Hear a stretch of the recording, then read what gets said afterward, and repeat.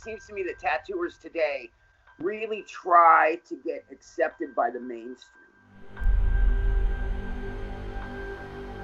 It kind of blows my mind because now you have this whole subculture tattooing that are doing like gangster tattoos, and they ain't fucking gangsters.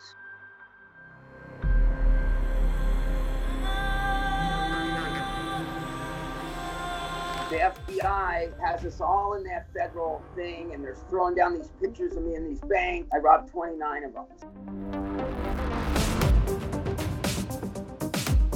Bert Grimm told Bob Shaw told Bob Roberts told me. This is where Yellow and Roses came from.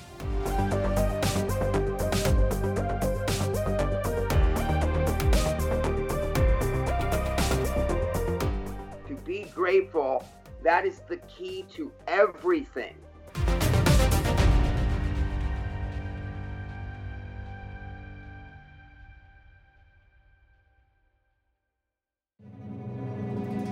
My name is Steph Bastian. In my 10 years on the road, I've met many unique characters in the tattoo business, and they all have one thing in common: incredible stories. Stories of past times, personal growth, priceless experience, and of course, bizarre happenings. I want to share those stories with you. This is Tattoo Tales. Thank you for making the time. Oh yeah, no, thank you for inviting me. I dig it. I'm real happy. Thank you so much for you and letting me come on. Awesome. What is your last name from? It's Norwegian. Because I used to live in Norway and Denmark, so it sounded familiar. So I said, you must be from those places. You know? Yeah. My family came from Moss, Norway. There's actually N-homes in Moss that have contacted me online, and I'm sure I'm related to them. But the sad thing about my family is my family's like a real American family. They just threw their roots. By the time I got really interested in that stuff, I couldn't ask anybody. They're all gone. The very little that I got from my father before he died was that we were from Moss, Norway, and that my great-grandfather that came over was a pigeon racer. That's specific. And that's it, man. That's it. Have you ever been to Norway? Yes and no. A layover flight. So for what? I don't know, an hour? Is that something you want to do one day? Like go visit a little bit? I had big plans. Every time, usually what happens, okay, I've only been to Europe twice. First, I didn't even know if they'd let me go because of my felony bank robber. But of course, that's 30 years ago. So they did. It was no problem. But the first time I went on the tribal tour, I was kind of confined to that. The second time I went, I probably shouldn't have gone. That was when you and me were in Aachen. Last year because of my father, and I had to deal with all that stuff. But I always have big plans to see a lot of places in Europe. Every time I go, that's all I think about is why don't I go? Like, I get offers from Sweden, Norway. I'll make it up there. It's such a beautiful country, like nature-wise. It has some places that I've seen something similar, a little different, but similar only in New Zealand, you know? And there are many places I haven't been, but in some areas the nature is so wild, which is like breathtaking. The fjords and the mountain, it's insane. It's so pretty. And you don't need to go that far because compared to the US, it's a fairly small country, you know. So you have like a 1 hour and a half flight or 1 hour, or like 8 hours train, and you're in the middle of fjords and nature and stuff. You know, it's incredible, man. It's incredible. And then you've been to New Zealand too, huh? Yeah, like a few times, yeah. Yeah, well, I heard the sky in New Zealand, the night stars look very different than anywhere else. I don't know why, but like the sunsets there are insane. Like the sky every night is on fire, you know? And I don't see that. And I travel a lot. In the last 2 years, I changed one country a week, you know? So I go around, but man, like the sky is on fire. It's a place that has a different type of beauty than what I'm used to like big capitals in Europe and stuff. But that type of beauty that they have is so fulfilling because it's nature and it's people care for the environment. It's a good energy. Everybody's so friendly. So it's a different type of beauty, but it's very charming. It's a place that you go there and you might be like, I could live here. You know, it's so. Yeah, I have heard it's really wonderful there.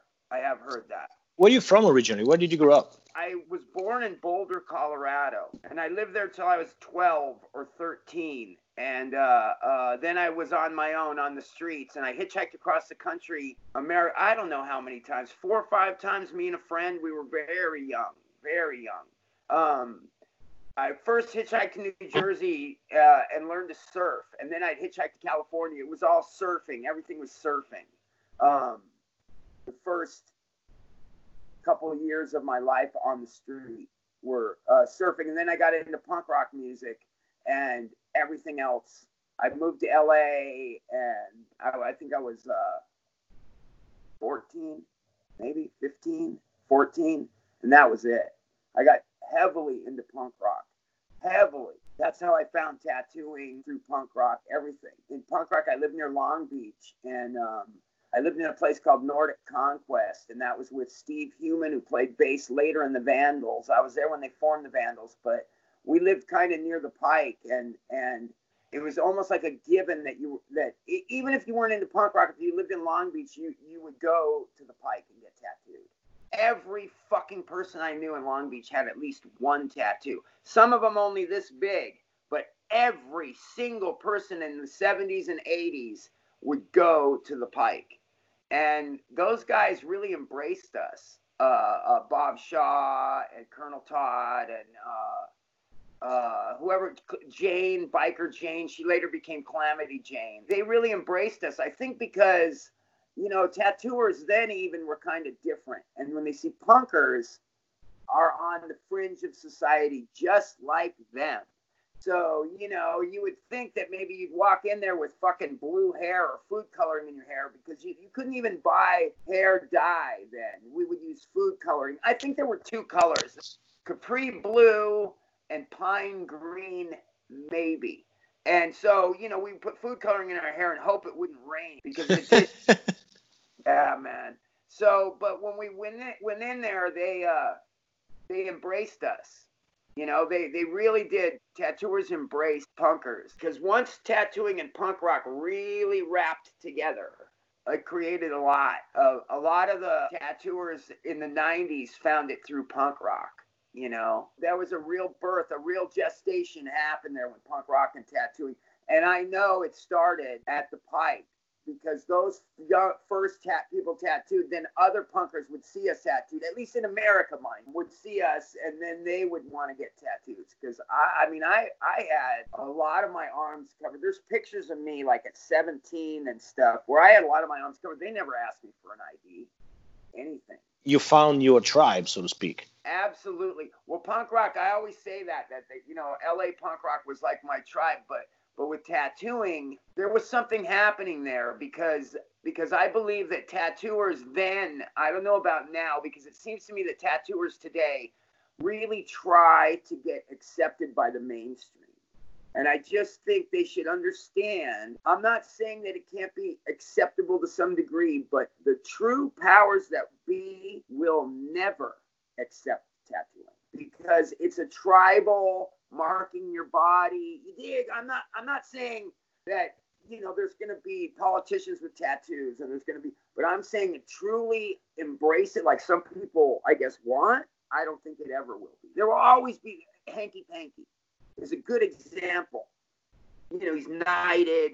I love fucking Hanky. I don't like him. I love him. And he's got his hand in so many pies, but there's a part of him that he does not buy into. He's him. And you accept it or you don't. And they accept it. You dig what I'm saying? Like, yeah. I interview him I know him. I interview him as well for an episode. And, you know, he's a pirate. You know, he's a full pirate. I can't tell you. I just really admire him. Me and Hanky really hit it off. You know, I don't care about much. The only thing I truly care about is you be yourself, real. Other than that, it doesn't fucking matter. I don't give a fuck what it is. You're gonna put a shampoo bottle up your butt, go ahead, but just own it. You dig?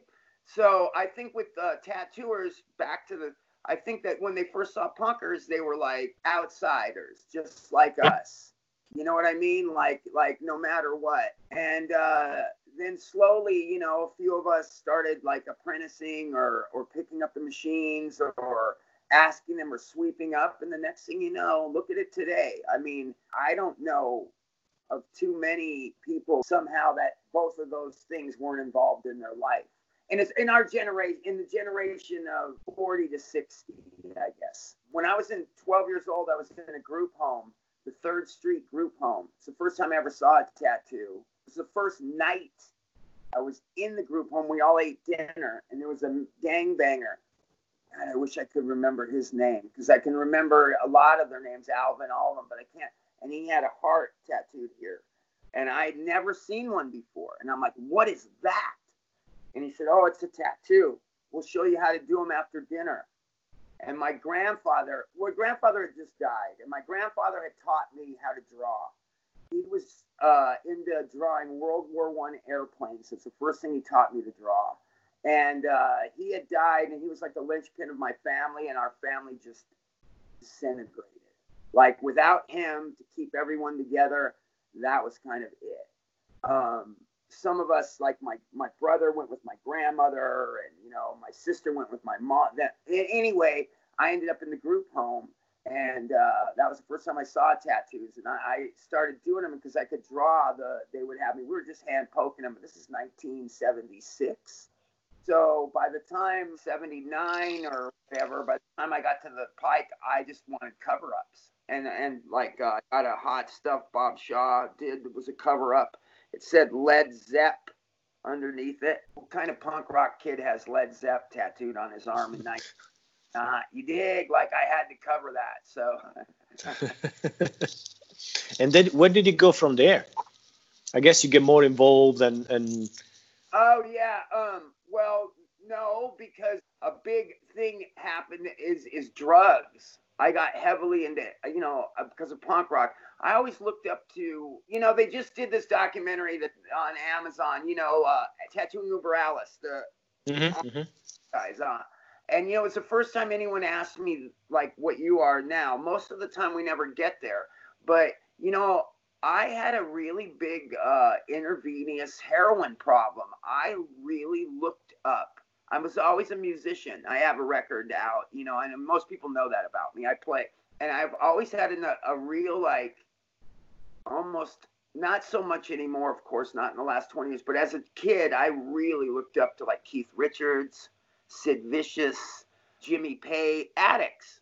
They're addicts. And that cool Johnny Thunders, you know, the whole nodding out, you know, that whole thing. So what happened in my life was heroin went from a small thing to totally dominating my entire existence.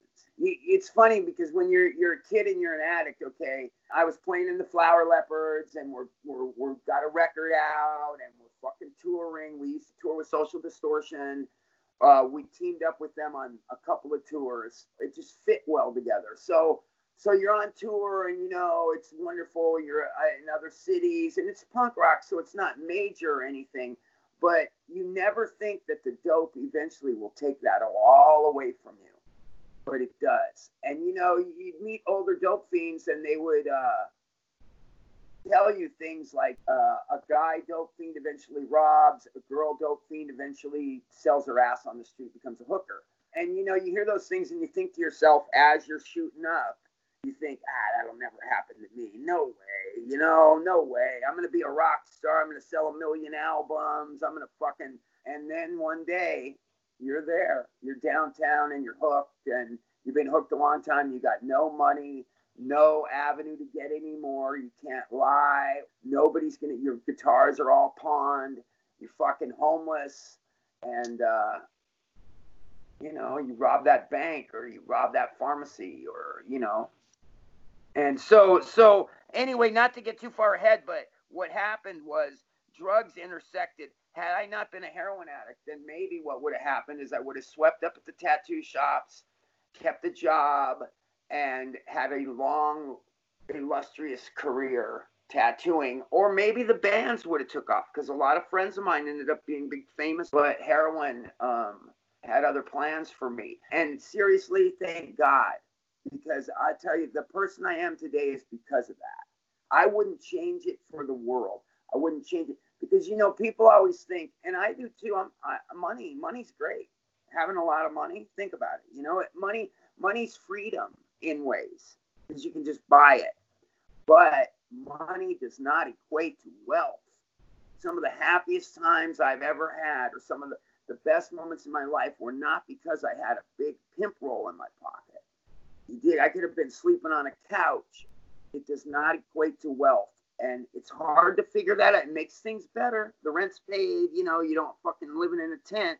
But what people lose sight of is I think they somehow equate that to wealth. And most of the wealthy people I know, once you get behind that facade they have up, their lives are pretty fucked up, man. Their kids are fucked up. They're not all of them got, everyone's different. But I think maybe hadn't heroin, but it had other plans for me. I had to go to prison and sit out a decade, basically 18 till 30.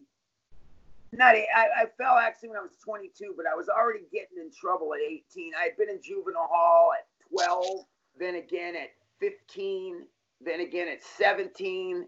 And then I had a small run like with the Flower Leopards and punk rock and all that. And then I caught the bank robberies and sat out the decade.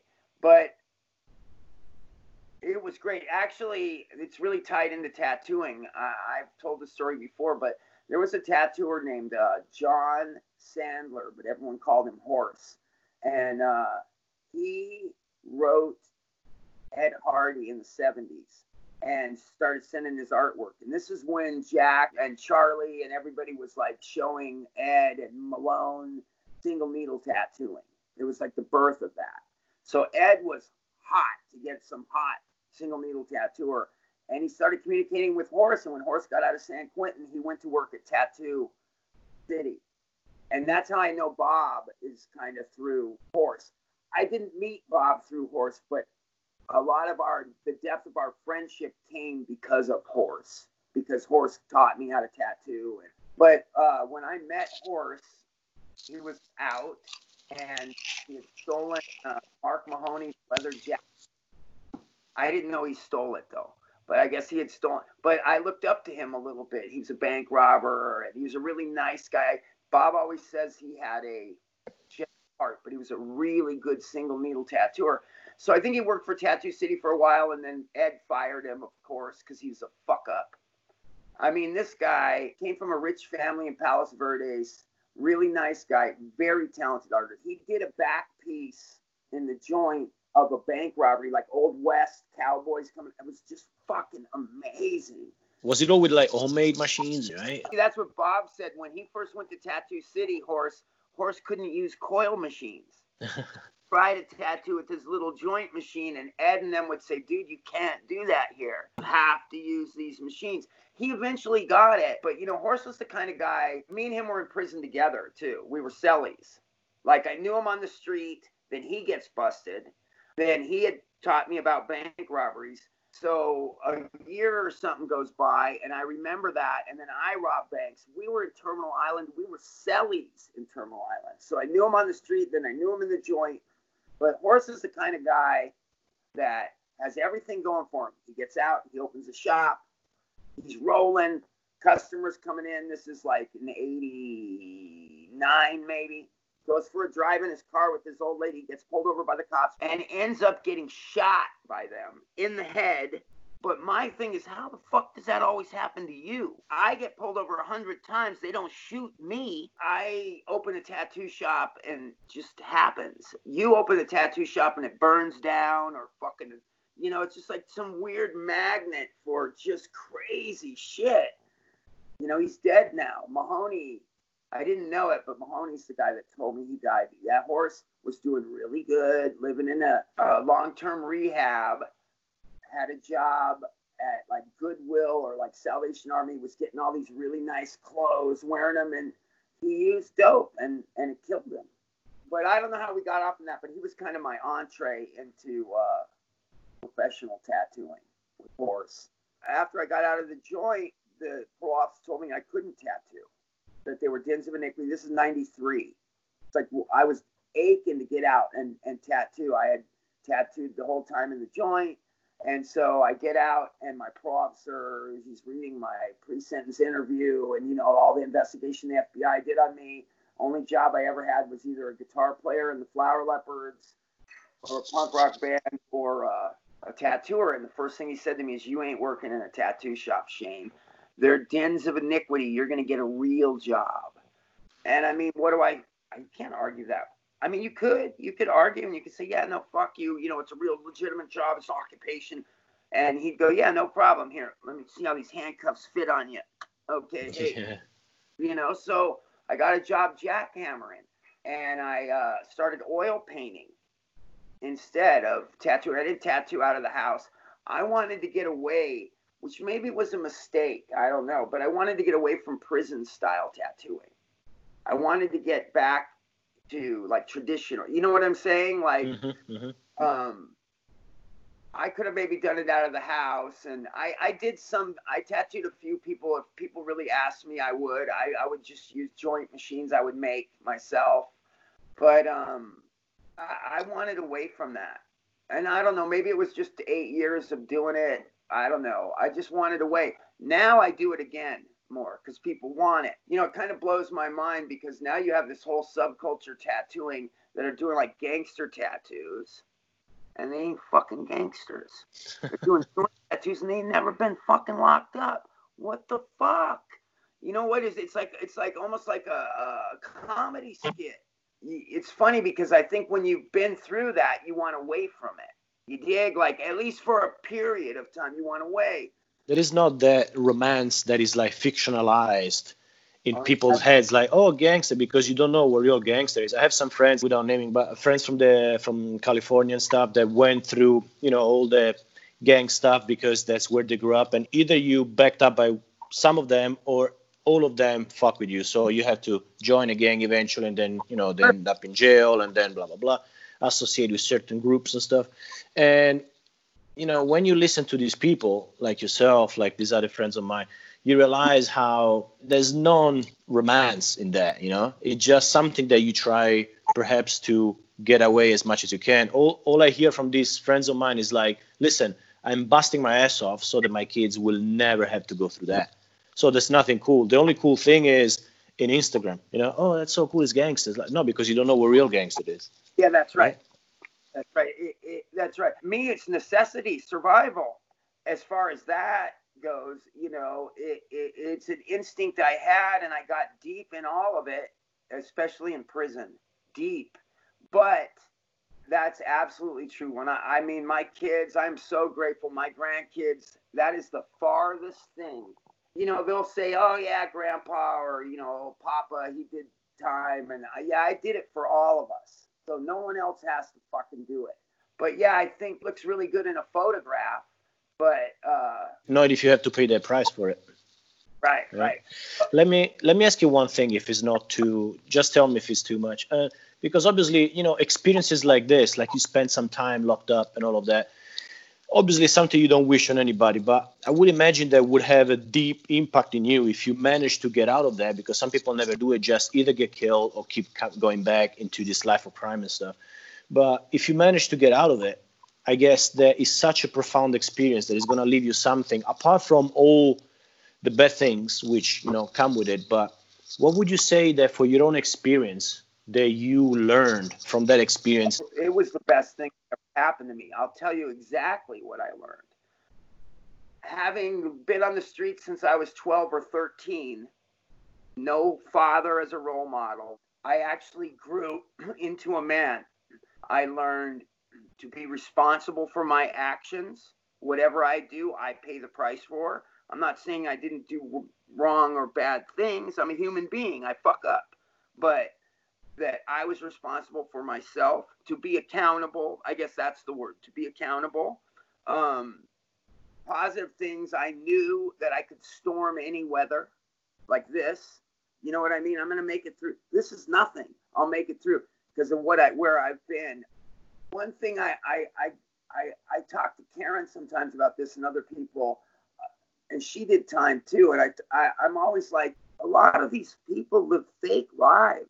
They really do. There's something, you know, I'm me. This is me. 24 hours a day, 100% of the time, you're going to get me. And I think prison had a lot. You know what I mean? I don't think everybody gets that because, you know, what do they have? In America, they have like a 90% return rate. I do. I have two friends maybe 3, but I'm not in touch with one of them that ever stayed out. All the rest of them, I can't even talk to them because they're in that gangster. They're doing that shit. I don't want anything to do with that. To be accountable, man, because in there, you got to be accountable. You really do. You have to come through with what you say you're going to do. And I think out here, it's no problem to be fake out here. I mean, you see it all the time, like on Instagram or... Yeah, I guess you can't hide in there. Huh? Yeah. There's no place to hide. I think you can for a degree if you like go into protective custody or check in or but if you're just going to make it, if you're going to do it correctly, make it through it. You're not going to, you know, somebody said something to me one time recently, maybe in the last year or two, something about my Instagram that I don't come off like I really am. And I was like, what the fuck are you, you know what I mean? Like that is me. Every time I do one of those poop blood videos or any of that shit, I wing it. It's right off the cuff. At that moment, it is the way I feel. What I think with that particular person, I know it. It's a very schmarmy, like glad-handing kind of motherfucker, and I think that he isn't real. So then when he sees in other people is what he really sees. The thing is, sometimes that gets even worse through, for example, text messages, which is even worse because there is nothing to see. But even on the Instagram or whatever, everything that is not direct contact, it can bring out in people to see what they want to see, you know. So the thing is, the message or the video or the words are going to be perceived by the person from the place where they're at. And I say this because I have a few fall off in the last years with some people, and when I look back, I'm like, what the fuck happened, you know? Because what you said was nothing like they wanted to make, but they see what they want to see. So if you're in a place of pride or jealousy or blame or whatever, you know, you're going to read whatever you want to read in that message, even if it has nothing to do. So then that creates like this guy you're talking about, you know? So. Oh, no, I've been through that a few times. I always, it shocks me. I mean, because I've done things and had people think was talking about them. And I'm telling you, the last person on my mind was them. But somehow, like from what you say, at their point of view where they're at, they read into what. See, the thing about being a human being, it's really wild because we're very self. Everything is about us. You know what I mean? Yeah. Very hard for us. They had that saying, what is it? People only ask you how you're doing so they don't have to let on how little they really care. All about us, you know. I forget that, you know, and I have literally had people call me and go, I know you're talking about me. And I'm like, dude, I'm not. It has nothing. Yeah. I wasn't even thinking about you. Well, you know, it's the same thing like when, let's say, just to make a stupid example, but somebody has a weight complex, you know, whatever. So they're very self-conscious about that. And you're like, oh, that's a nice t-shirt. It's like, did you call me fat? Like, what?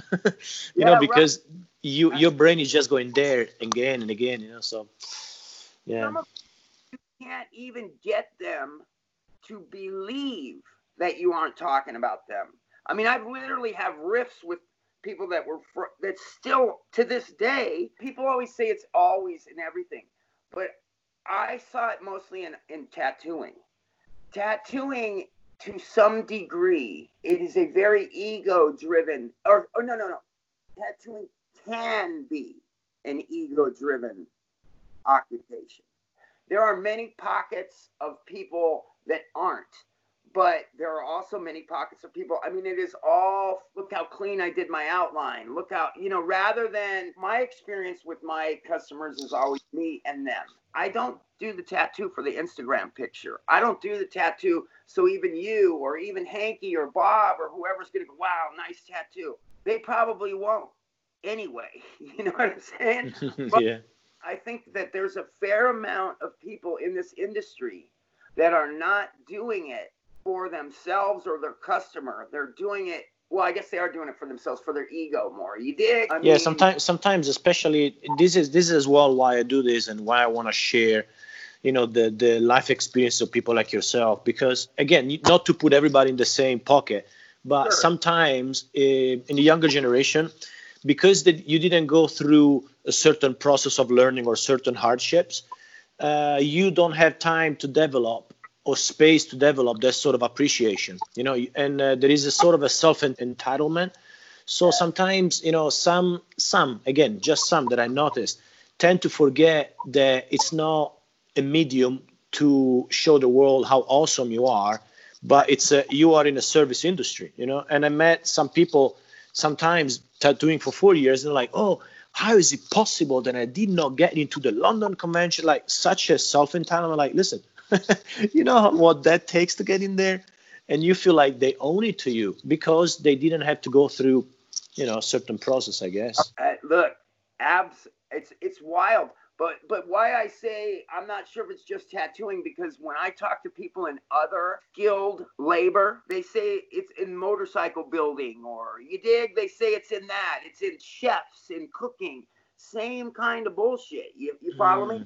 I only see it because this is what I do. So I see it in this. I guess I see it in musicians too, to some degree. But I've been saying that forever. We're a service industry. We are a art based on copying. Yes, you can be original. I've seen people come up with new ideas, but what always blows my mind, and it happens, somebody gets a design that somebody painted in 1920, Owen Jensen, Grimshaw, they do it. Then that's theirs. And they get upset when someone else does the same fucking design, and it's like, dude, where did you get it from? You know what I mean? God bless you, but it ain't even yours. It's very rarely that you see people with their own voice, complete voice in this. And what is it? You kind of touched on it. To some degree, it can be whatever you want it to be. So, but it's really not the medium to be in for your own creative or ego. And then you got groups of people that are mad at this group of people because they don't this machine or this guy doesn't. I mean, hey, I get it. I get it. I'm a coil guy. You know what I mean? I get it. But at some point, it's like you're almost looking for the bus to come down a one-way street the wrong way, man. The ride's over here. You can look all day over there, but it's coming this way. You dig? So why don't you just, or you know what I mean? Like I get, they send me things because I do these videos, and they're like, Shane, what do you think about this? And what they really want is me to rant about something they are passionate. One thing I'm really tripping on, and I need to kind of relax, is, these fucking people trying to get with the health organization to put these face shields and these gloves. Just shut up. I don't want to dress like that to go to work. I'm a tattooer, so I don't have to fucking, the minute you're going to make me do the whole surgeon thing, I'm going to do something else. What we need to do is we need to make them understand that we are already so clean. We don't need the scrubs. I recently interviewed a girl called Hannah Wolf. She's very involved with the health regulations in the States, at least in the state where she's from, because what she trying to make very clear is that if we do not get involved, and we're like, no, I want to be fucking underground. Cool. If you do not, the government already smelled the money. So the government is involved, and it's going to get more involved. It's not going to go backward. It's going to just go forward. So from now on, somebody's going to make a law, because that's what's going to happen. So it's either going to be you or them. And she was saying that, she had people from the government going to her shop. And obviously, and I've seen this in Denmark, in Spain, I've seen this all over the place. They have no fucking clue. So the people that make the laws, they don't know. And she said that they went to her shop and they touched the contaminated stuff. And with that, then they touched their glasses, and then they touched the clean station and then a mobile. And they're like, what the fuck are you doing? She was freaking out. And you can tell that they have no idea. So the thing is, you got to get involved, because then otherwise they think they know and they make you wear this silly stuff, and just because they don't know. Right. No, it's true. I had license number 4 in Los Angeles because for many years you didn't have to have one, but we got them just so they were on the wall. So, if some shishi customers, you dig what I'm saying, that we were, but when it became that you had to, they changed my number. Fuckers. I like that number. Anyway, though, right? The guy comes there. When he comes there, he's like, hey, Shane's not here, is he? Because they don't know what the fuck they're doing. So they tell you one time, hey, keep a clean room and keep a dirty room. You do keep a clean room for the, and then you put your ultrasonic in, and then the next time they fucking tell you to put them together. And you're like, dude, that's like insane. That fucking ultrasonic is spitting shit. You realize they got the wrong people driving that car, man. And you are right about that. If you don't do it, someone else will. But the other thing is I'm always been real big is okay, an example. There's a convention and we're all tattooing and the IRS comes and they want everyone's numbers. Mostly young tattooers are jumping up going, here, let me give you mine, because they want something on a piece of paper officially in the government. I am a tattooer. Look, I'm labeled. You dig what I'm saying? Me, my friends, we're trying to hide from them. You know, I mean, we give the government, we pay, you dig, but we ain't trying to fucking come take this from us. Come take, like, I think the problem now in America with taxes is they have the people actually believing it's not their money. What I always tell people is, man, that's your money. When they take a 30-year fucking paycheck to fix the road or fix the fucking hospital, do you feel like you're getting that money's worth? No, because they have propaganda like there's only two things certain in life, death and taxes. It's supposed to be your money. You know, this whole thing that's happening right now, things are never going to be the same. I don't know about in tattooing, in anything. And I think 80% of it is people. You dig? Their interpretation, just like we said that people read into stuff that we post or they read a text wrong, or, you know, you're going to have a group of people that are terrified of it. You're going to have a group of people that don't believe it's real. You're going to have a group of people that are mad if you don't believe it's real. You're going to have a group of people that are going to call these guys pussies if they, you know, it's just things are never going to be the same. And I maybe it's wrong, you know, I don't know, but I really do not want to dress like a dentist tattoo. Let me recap a second. You said you've been almost forced, you know, to get another job, right? So you went ran a jackhammer, yeah. Yeah, jackhammering. What after that? The earthquake in LA happened. And what happened is this is a good story. When I got out of the joint, my kids, my daughters, okay, I robbed the banks with the mother of my daughters, Casey Cola Crash. She's like a big punk rocker. She had the suicide pact with Darby Crash of the Germs when he died. She lived, he died. How I got close with her was at Okie Dogs and all these places we would hang out. People would blame her for Darby's death. So they would constantly go, it's your fault. And they'd beat her up, even dudes, girls, everyone. And I knew Darby. And that guy used to talk about killing himself all the time. So if it wasn't her, it would have been someone else. But see, she's left, so they're blaming her. So anyway, I would defend her, and she's 12 years older than me. We end up together. We robbed the banks together. When they catch us, my kids are with me, everything. My kids are like a newborn infant and 4. And the FBI has us all in that federal thing, and they're throwing down these pictures of me in these banks. I robbed 29 of them. So they have all these photos of me, and they want me to sign the photos and say, this is me on such and such a day. And I tell them the only way I'll sign those is if they can walk out of here right now. You let her and those kids leave, and I'll sign every fucking photo you have and say it's me. So they do. They get to go in the corner and they talk and they come back. And I go, no, I want to literally physically see her leave here. So they literally walk me to the second floor. There's like a balcony and they let me watch her leave the federal building. Okay, cool. I sign all their fucking things. In my fucking dope fiend mind, I think, oh, well, Casey will go and raise the kids. And I'll go to prison and eventually I'll get out and I'll roll a white picket fence and, you know, we'll grow fucking sunflowers and go skipping through the daffodils. Well, she took the kids and maybe a couple weeks later, a couple days, left them on a friend's doorstep and we never saw her again. So when I got out, why I'm saying all this is when I got out, the first night I was out, I went to the foster home they were living at. I got picked up from the airport and I got driven to see them. I hadn't seen them. I just wanted to see my daughters. They're living in a house with 60 cats living inside the house. Holy fuck. The bathroom floor has caved in from the cat pee. So they have to step over a hole to use the toilet or they'll fall through into the fucking basement.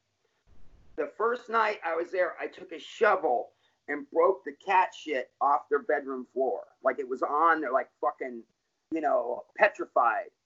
Okay, so I can't tattoo. So I'm standing in that driveway. I just did fucking 8 years. I did 3.5 years in the hole.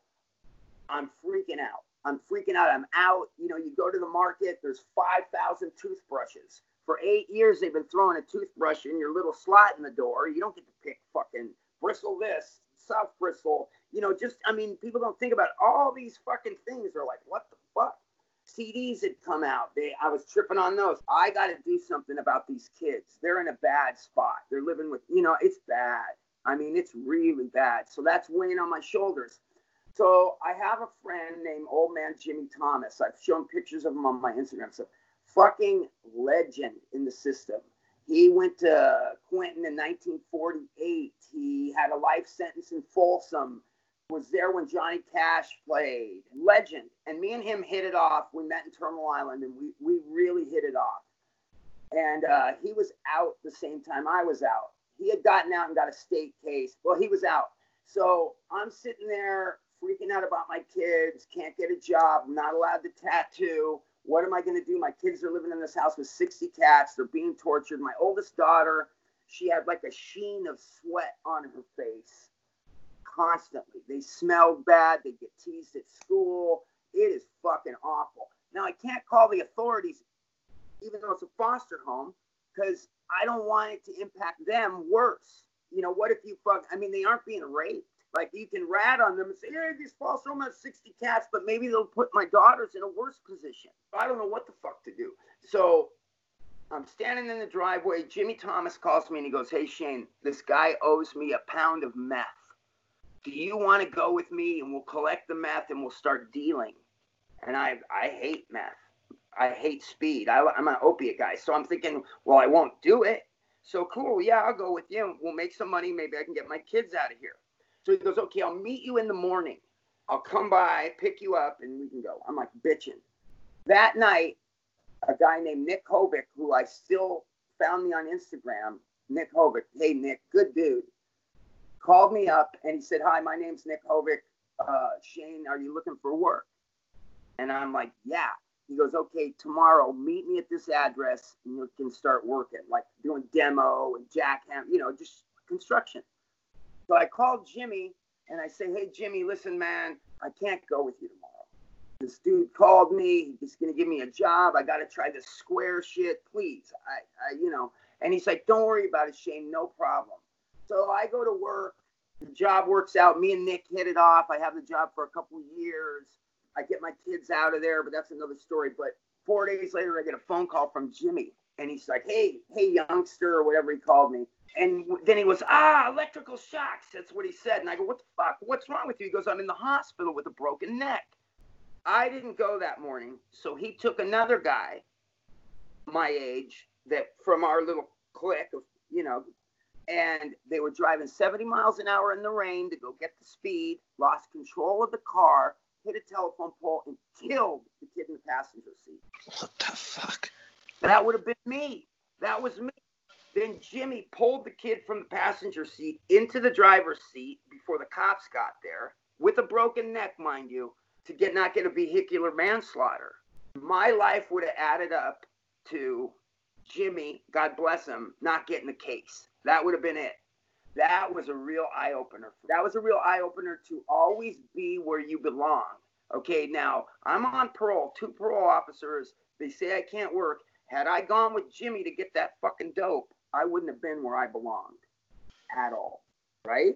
That was a big eye-opener for me, man. I would have been that kid in that car. I got my kids back eventually. About 3 months later, I took them from the house. I didn't bring them back, got them. I would go over there, and I'd walk in the back door because the front door, they had a dog boarded up on the front steps of the house that was shitting on itself. I killed the dog. I had to. I brought a vet, this chick I was fooling around with, to look at the dog. And she said, Shane, that dog's crazy because it's been shitting in its den for like 10 years. They can't. She got some injections. Right. And I pulled the dog up over the thing and tied it off, and me and her killed the dog. And I thought that had I done that they would get rid of the boards and make the front steps now, so my kids could, because my kids had to go through the back, through a junkyard of cars, up these stairs that had no railing to get home. And I mean, they're 8 and 12 and they're running around. They don't know any different. That's the life they know. Because part of the deal I made when Casey left the kids there and the state jumped in and grabbed them is I signed away my parental rights with the understanding that the judge would make a recommendation that they would stay together in placement when they place them places. That to me, I mean, I'm facing 29 bank robberies. I mean, I don't even know how long I'm going to be gone when this happened. You dig? Like, all I'm thinking is, at least if they have each other, I don't know, maybe I'm going to get 25 years. I might never see them, but if I can keep them together. So I traded my parental rights for that. However, like I said, when the first day I got out, I went and saw them. But right away, it's the first thing I did. And one time I went through the back door and I went in the house, and the foster mother had Arwen by her hair, my oldest daughter, and she was spraying Windex in her eyes. And I'm like, what the fuck are you doing? What the fuck? And I thought, man, I got to get him out of here. Then the next maybe 2 weeks or 3 weeks later, I come to the pad, walking up the driveway, and Arwen, her thumb is huge and black, and she's crying. And she's like, Papa, please give me an aspirin. Papa, help me. I go, what happened? She slammed her thumb in the car door, and the foster father is looking at her going, wah, like teasing her. And I'm like, which one of you is the fucking little kid? So then I told the girls, listen, man, get your toothbrushes. They knew what I was saying is, I'm taking you. So I took them. They could come at that time. By that time, it was like 3 months after I'd been out. They could spend the night one night. So that was when I was coming to pick them up to spend the night. So they come to the house. They spend the night. The girl I'm with, she doesn't want to be their mom. And she says that to me. And I go, okay. So I give them each a plate. Tell them this is your plate. Eat off the plate. That kind of thing. But Sunday comes around. Foster parents call me. They say, hey, man, bring the kids back. And I tell them, fuck you. I ain't bringing them back. And I go to sleep. Calls back. Listen, Shane, I'm going to call the authorities. You need to bring those kids back. Yeah, fuck you. I'm not bringing them back. I go back to sleep. 3 a.m, social workers call. I guess emergency social workers. I don't know. It's about 3, 4 a.m. And they're like, Shane, we'll put you back in prison. You need to take those kids back over there. And I go, well, check it out. Go over to that house and look at what's going on over there. And after you see that, I'll take them back. And she said to me, almost mean, I will. Because, they don't have to do that. They just could come arrest me. You dig? They don't have to do anything I'm saying. Don't get me wrong. I'm not like, you need to go look, I mean, it's a miracle that they did that. They went over and looked at the house, 60 cats, no fucking good bathroom, nowhere for them to bathe, blah, blah, blah, blah, blah. I got the kids back that day in court. They had an emergency hearing and gave them to me. So when you get back into that whole thing about, people did time or were gangsters so their kids don't have to be. My kids, they don't. Stormy has 2 tattoos. Arwen has none. Lisby has one on her toe. Caney has one small one on his back. I mean, they aren't into tattoos because they grew up around it. There's nothing wrong with it, don't get me wrong, but they just ain't into it. None of them have been in trouble. I got to tell you, the one side of my life, I still have guilt that they went through that, especially Arwen. She really suffered. I mean, when she first came and lived with me, about every week, she would get this guttural voice, and she'd be like, nobody loves me. Like, we'd be in the car, and she'd be behind me. She'd kick the seat, say, nobody loves me, nobody. And she'd just fucking turn into like Linda Blair from The Exorcist for hours. And I would have to wrap my arms and legs around her so she wouldn't fight and lay on the bed with her and just say, it's not your fault. It's not your fault. I love you. I love you. It's not your fault. It's not, for hours. And she'd get better and she'd cry. Next week we'd do it again. Next week we'd do it again. And slowly, 2 weeks, a month, 2 months, and then none. So we got through it, but it wasn't easy, but we got through it, man. How is the recollection today of those times? Funny that you mentioned that, because not good. I remember everything. I have one of the memories, you know. They remember some, but not much, because whenever I talk to them, I'm like, hey, do you remember this? Nope. Nope. I think it's almost like a safety mechanism. You know, now, one of my daughters, our one who suffered the most, it's true, she is really about appearances. She has to live in a certain neighborhood, you know. She doesn't even, like with me, she's almost embarrassed of the way I look. So that's like a little, God bless her, and I love her. I don't think she'll listen to this, but even if she does, she knows. I mean, I'm not saying anything that she doesn't know, I know. But she's kind of a little bit more concerned with what people think. Stormy doesn't care.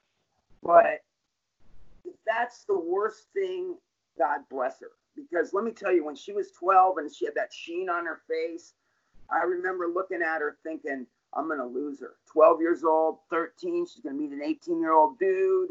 14, she's going to be on the street selling her ass. 15, she's going to be in a body bag. You know, I mean, that's where they come from. You know, my grandfather told me one time, God, he was a good man.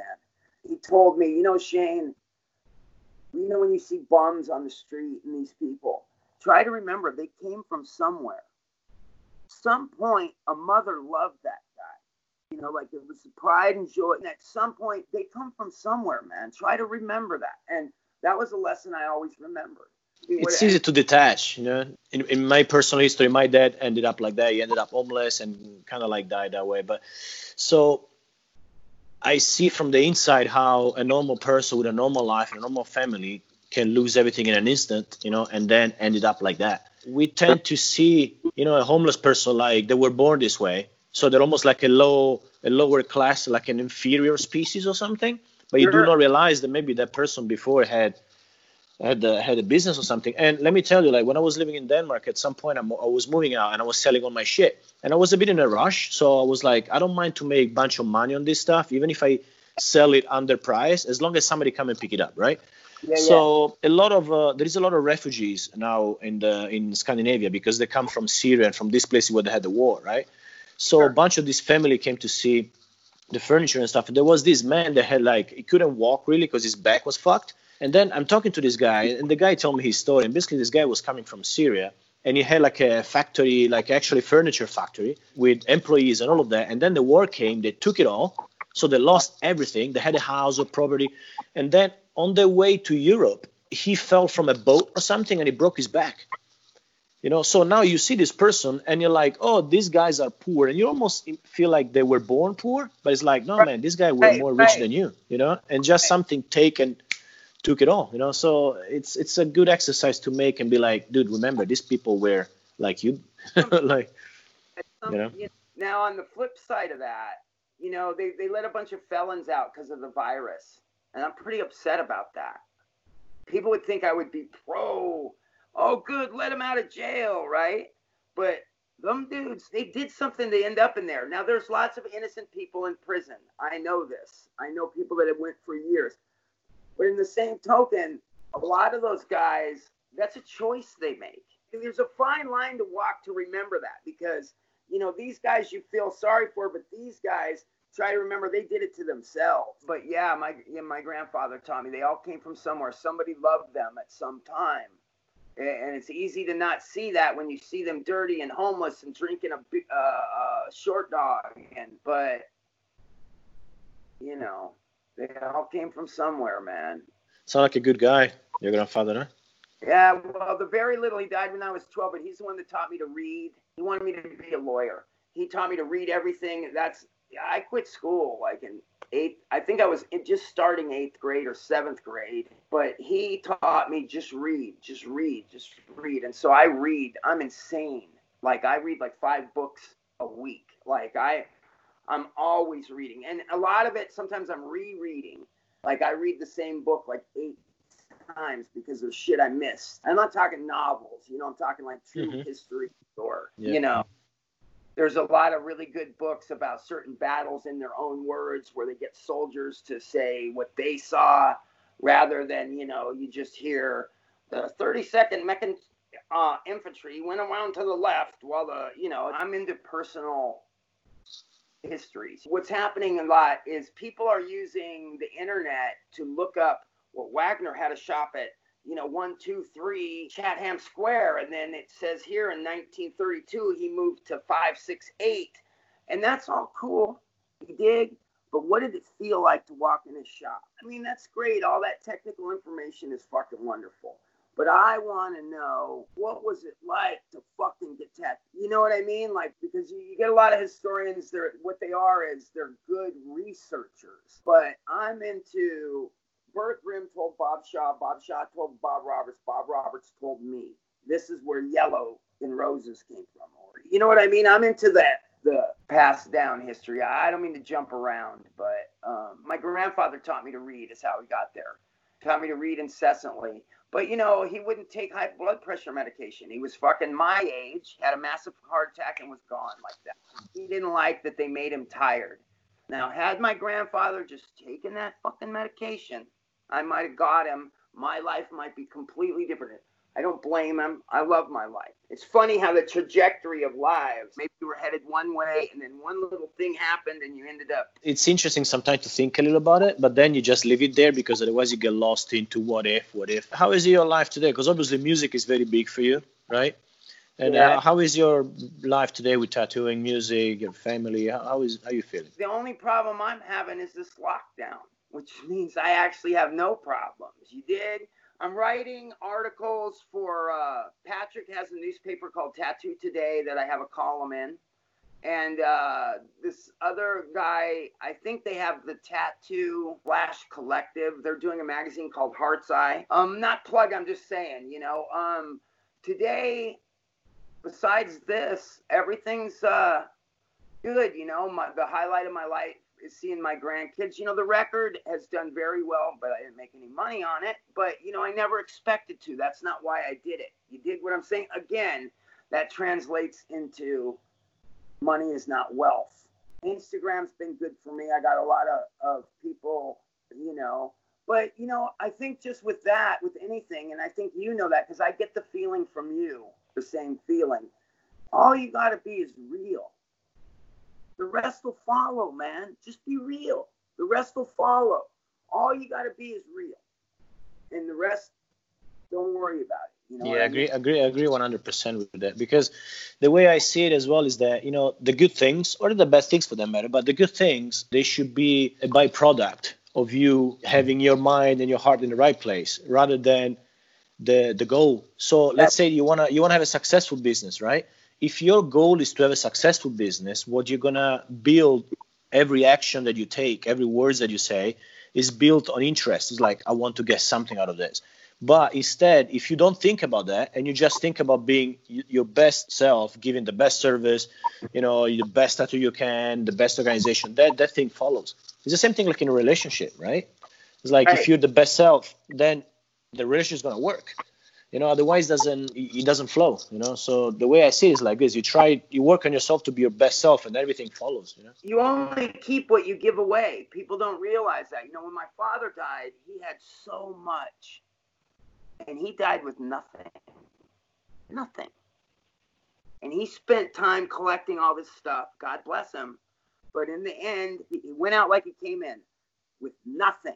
So you're renting this stuff. So when people get so into the stuff, hey, it's comfortable. But they get so into, I got to have 500 Paul Roger machines. Man, I got to have them.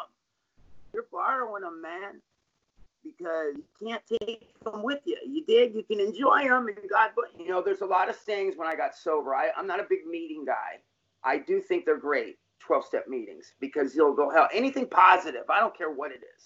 Fucking if it's drinking snake blood, if it's positive, cool. But they have a saying, you only keep what you give away. And that was real big with me. Another thing my grandfather taught me, he said, don't hold on to a $5 bill too hard because your hand won't be open to get 100. That's fucking great, man. That is absolutely great. Those things, oh yeah, that's right. Because that's right. Yeah, those little things. I think as far as tattooing, I think it's important for us to listen to Hanky. People like Hanky, his age, Candy Everett, Bob. They have valuable things to teach us. I think there is true. That's that whole thing. If I only knew when I was young what I know now. You dig? But that's the price of growing old.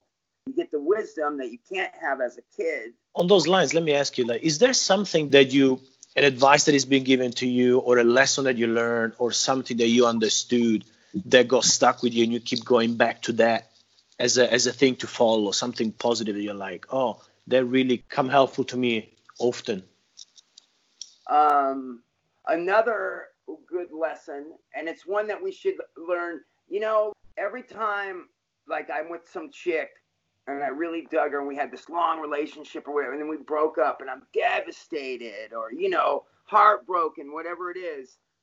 I was just telling somebody that's going through that right now. I know it's hard to do, but if you can try to relish the fact that you were even loved by that person or gave love to that person or in that, and that thank God you got back. Yeah, like maybe they're dead now even. Like relish the fact that you even had shared that moment with them. I think, that's part of a really hard thing in the human condition. It's very difficult. I think, but Buddhist monks, I think, get it. I don't know if they all do, but we're such selfish people as human beings. You know what I mean? We fall in love and we just gotta have it, and then we get our heart broken, and of course we get our heart broken. But it's very hard to just take that and then just remember, hey man, at one moment in time, you guys were so deeply in. You shared that with her. You gratitude for what you had rather than what you lost. Yeah. Oh, that's the big. That's funny. Okay, there you go. Gratitude. To be grateful. That is the key to everything. Like every time, because we're such a modern society, for centuries, people, I don't care what religion, when they sit down to eat, first thing they do is thank their deity for providing the meal and the company, and you know what I mean? That's not so much anymore. Now, people just get their food and they just go. And truth is, that kept gratitude in the forefront of their life. Even as farmers are going to have a bountiful crop, they would pray, be bountiful. Now, I don't know about a bearded fucking guy in the sky. I got a really good story. I don't know. I've never told this story completely. I actually wrote it as a play. But when I was in the SHU in solitary confinement, we were fighting with the guards. Bad. Now, prison's divided by race. I'm in a single cell. It's at the end of the tier. It has a shower built in it. So they don't have to move me to the shower because every other day they come and handcuff you and move you to the shower. I was in a cell with another white guy, Richie McMahon, who was like the shot caller for the DWB at that time. I don't know about now. I don't know anything. That was in 1992.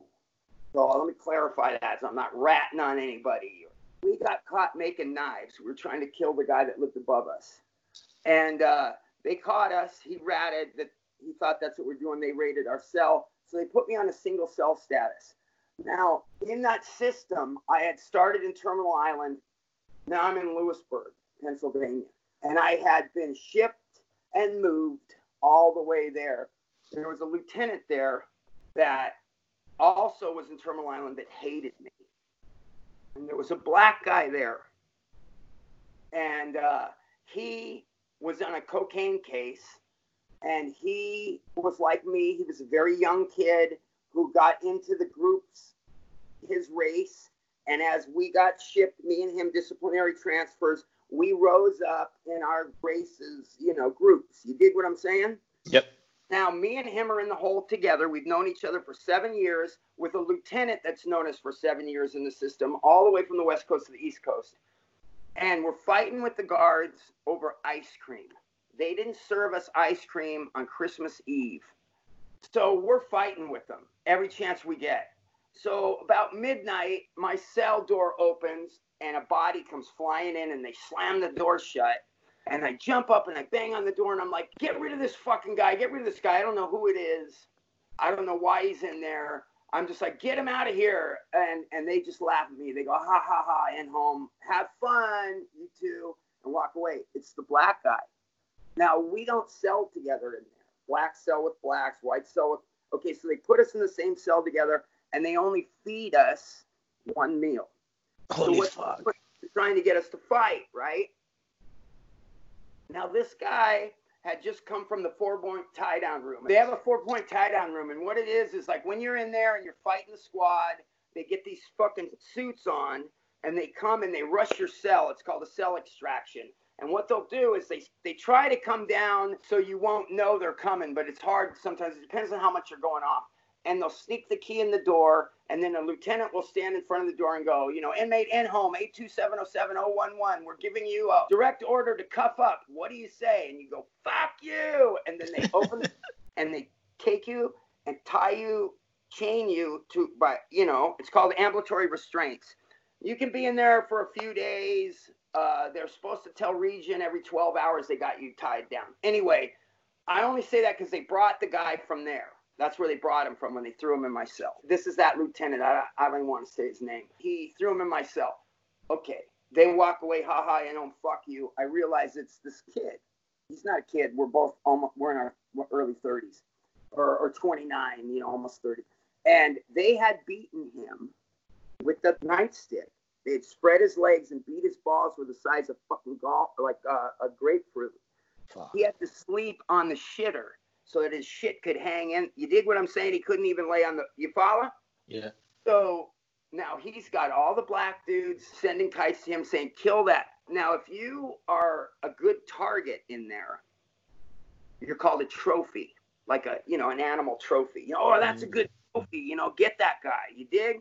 So I'm a good trophy. He's a good trophy. I always hate saying these stories because I'm trying to pound my chest. This is the way it was. Okay, so he's got all the black guys sending word to him.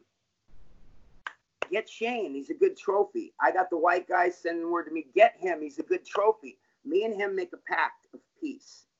That while we're in the cell, we ain't gonna fight. We're just gonna weather the storm. So during it, we talk, and we talk a lot. We talk for hours. What else is there to do in there?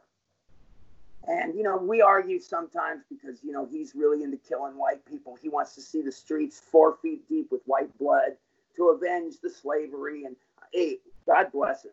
It's just the way, it's a very rough environment in there. It's very racially divided. So then he says to me one time, we're kind of arguing, and he says to me, hey, Shane, when you pray, do you pray to, was it a Viking god? Is it like, Odin with his fucking helmet and his fucking braids and his fucking one eye? And I go, hey, fuck you, man. I don't pray. You've never fucking heard me pray. And he goes, oh, no, I've heard you pray, Shane. And I go, you have never fucking heard me pray. And he goes, yeah, he used to be next door to me in a cell on another tier. He goes, when that squad was coming in beating your ass, I heard you say, oh, God, not again, when they were coming. Ain't that a prayer? You're praying, oh, God, not again, right? I mean, you're praying. I was like, fuck, he's right. He said, the only God that can save you is the God within you. You need to realize that, or you're going to spend the rest of your fucking life in here. So, time goes by. They take him out of my fucking cell. I weather some flack from the other white dudes for not getting him. He weathers some flack. Never see him again. That's it. Love that guy. That guy saved my life because those words, only God that can save you is the God within you. That made me start trying to get out, trying to make my life better. Taking responsibility that was on me. It wasn't fucking destiny that brought me to that. Maybe it was destiny, but it isn't some outside. It's me. And then I realized, holy shit. The Bible, it says God made man in his image. I don't think he meant that he's got arms and legs, and it's that he gave him free will. You are God. When I was a kid on the street, it was the 70s, we were vegetarians, and we got all into spiritual hunting, like the Great White Brotherhood. I don't mean white skin, I mean white light. And Elizabeth Clare Prophet, the Self-Realization Fellowship, and Paramahansa Yogananda, and the Movement for Spiritual Inner Awareness. We got all up into that shit. And there was a guy that was a rainbow warrior in the Great White Brotherhood, and he'd tell me the secret name of God. And I was so fucking into hearing it. I thought, I'm going to find this fucking great thing out, and holy shit. I've done it. You know, they give us things like, you know, if you get in danger, you say, you know, Lord Michael before, Lord Michael behind, Lord Michael to the left, Lord Michael above, Lord Michael below, Lord Michael, wherever I go. You know, the angels, you could invoke the angels to protect you and all this stuff. I don't quite have that right, but it's kind of like that. So, you know, and you could say things like, by my divine right and the power of my spoken word, you know, this kind of shit. Spells, almost light spells. So he's going to tell me the secret name of God, and it's in Hebrew, it's Yod He Vod He, which I might not be pronouncing tonight, but it's I am that I am.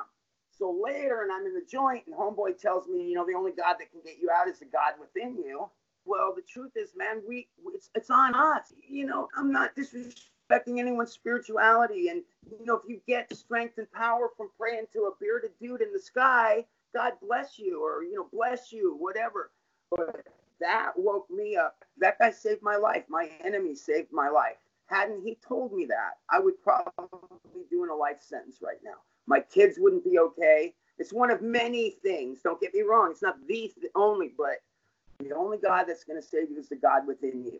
It's crazy, man. Like, one thing that I really like is stoicism, you know, and one of the things I like the most is the motto of, like, the obstacle is the way.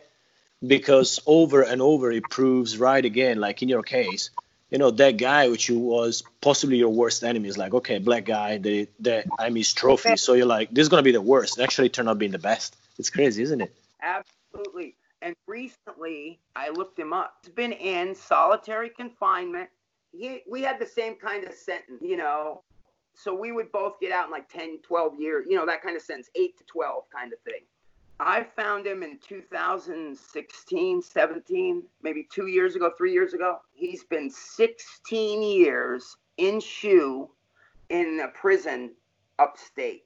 Jesus. And I thought to myself, wow, so he could save me, but he can't save his fucking self. You dig? He might not even remember someone told me I should get a hold of him and write him and thank him. And I was like, you know, he might not even remember it the way I did. But for whatever reason, that's the way it happened for me. Like you said, the worst possible thing turned out to be the best possible thing. Well, that was from my perspective. From his, it might have been, yeah, I remember that time we had a truce and big deal, motherfucker. You know what I mean? Like, step off, man. You know, who knows? That's crazy, man. Let me ask you one last thing. If somehow, because obviously, you know, you learn a lot about yourself, and somehow, if you could go back now and talk to yourself when you were like 14, 15, 16, and give yourself an advice with what you know now, what would you tell yourself? Don't shoot up drugs. That's simple. Had I not shot up ever, let's say I just kept it with weed, I would not have ended up where I ended up. And maybe my talents, maybe not. Maybe they would have gone in a younger, my record would have came out, or you know what I mean? But I thought when my head hits the pillow, I got no complaints, man. Not really, because I never thought I'd live this long anyway. So it's all gravy now. But I would tell myself not to shoot. I know you'd think it'd be a more profound thing than that, but you can trace every single big problem I had to that. No question. I would have never robbed anybody, anything hadn't. That stuff chemically changes me. You know, people meet me that knew me then, and they're just like, you are such a different person than when you were an addict. I mean, I did not give a fuck. Terminal Island, I got a bag of coke. You know, and I don't like doing that without heroin, but I got a bag of coke. I went to a guy, he had a syringe, a little binky.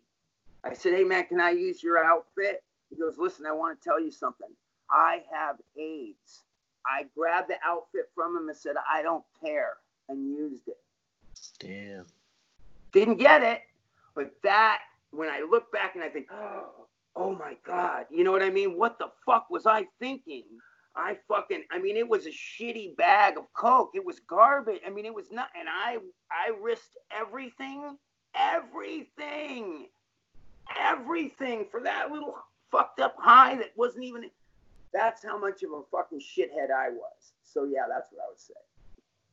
All I hope, I mean this with all my heart, I hope somebody hears it, and somehow people sometimes say Shane, why do you always tell prison stories? Or why do you, it's been, I've been out a long time, been out 26 years. Maybe because you only keep what you give away. Maybe that story will make some other guy that's like me, fucking up in jail, wherever, realize he can do it too. If I could do it, he did. I mean, that's the best part of everything. Thank you very much. It's such a full life, and you're very intelligent man, so you convey your message very well. So thank you very much for that. Thank you for letting me.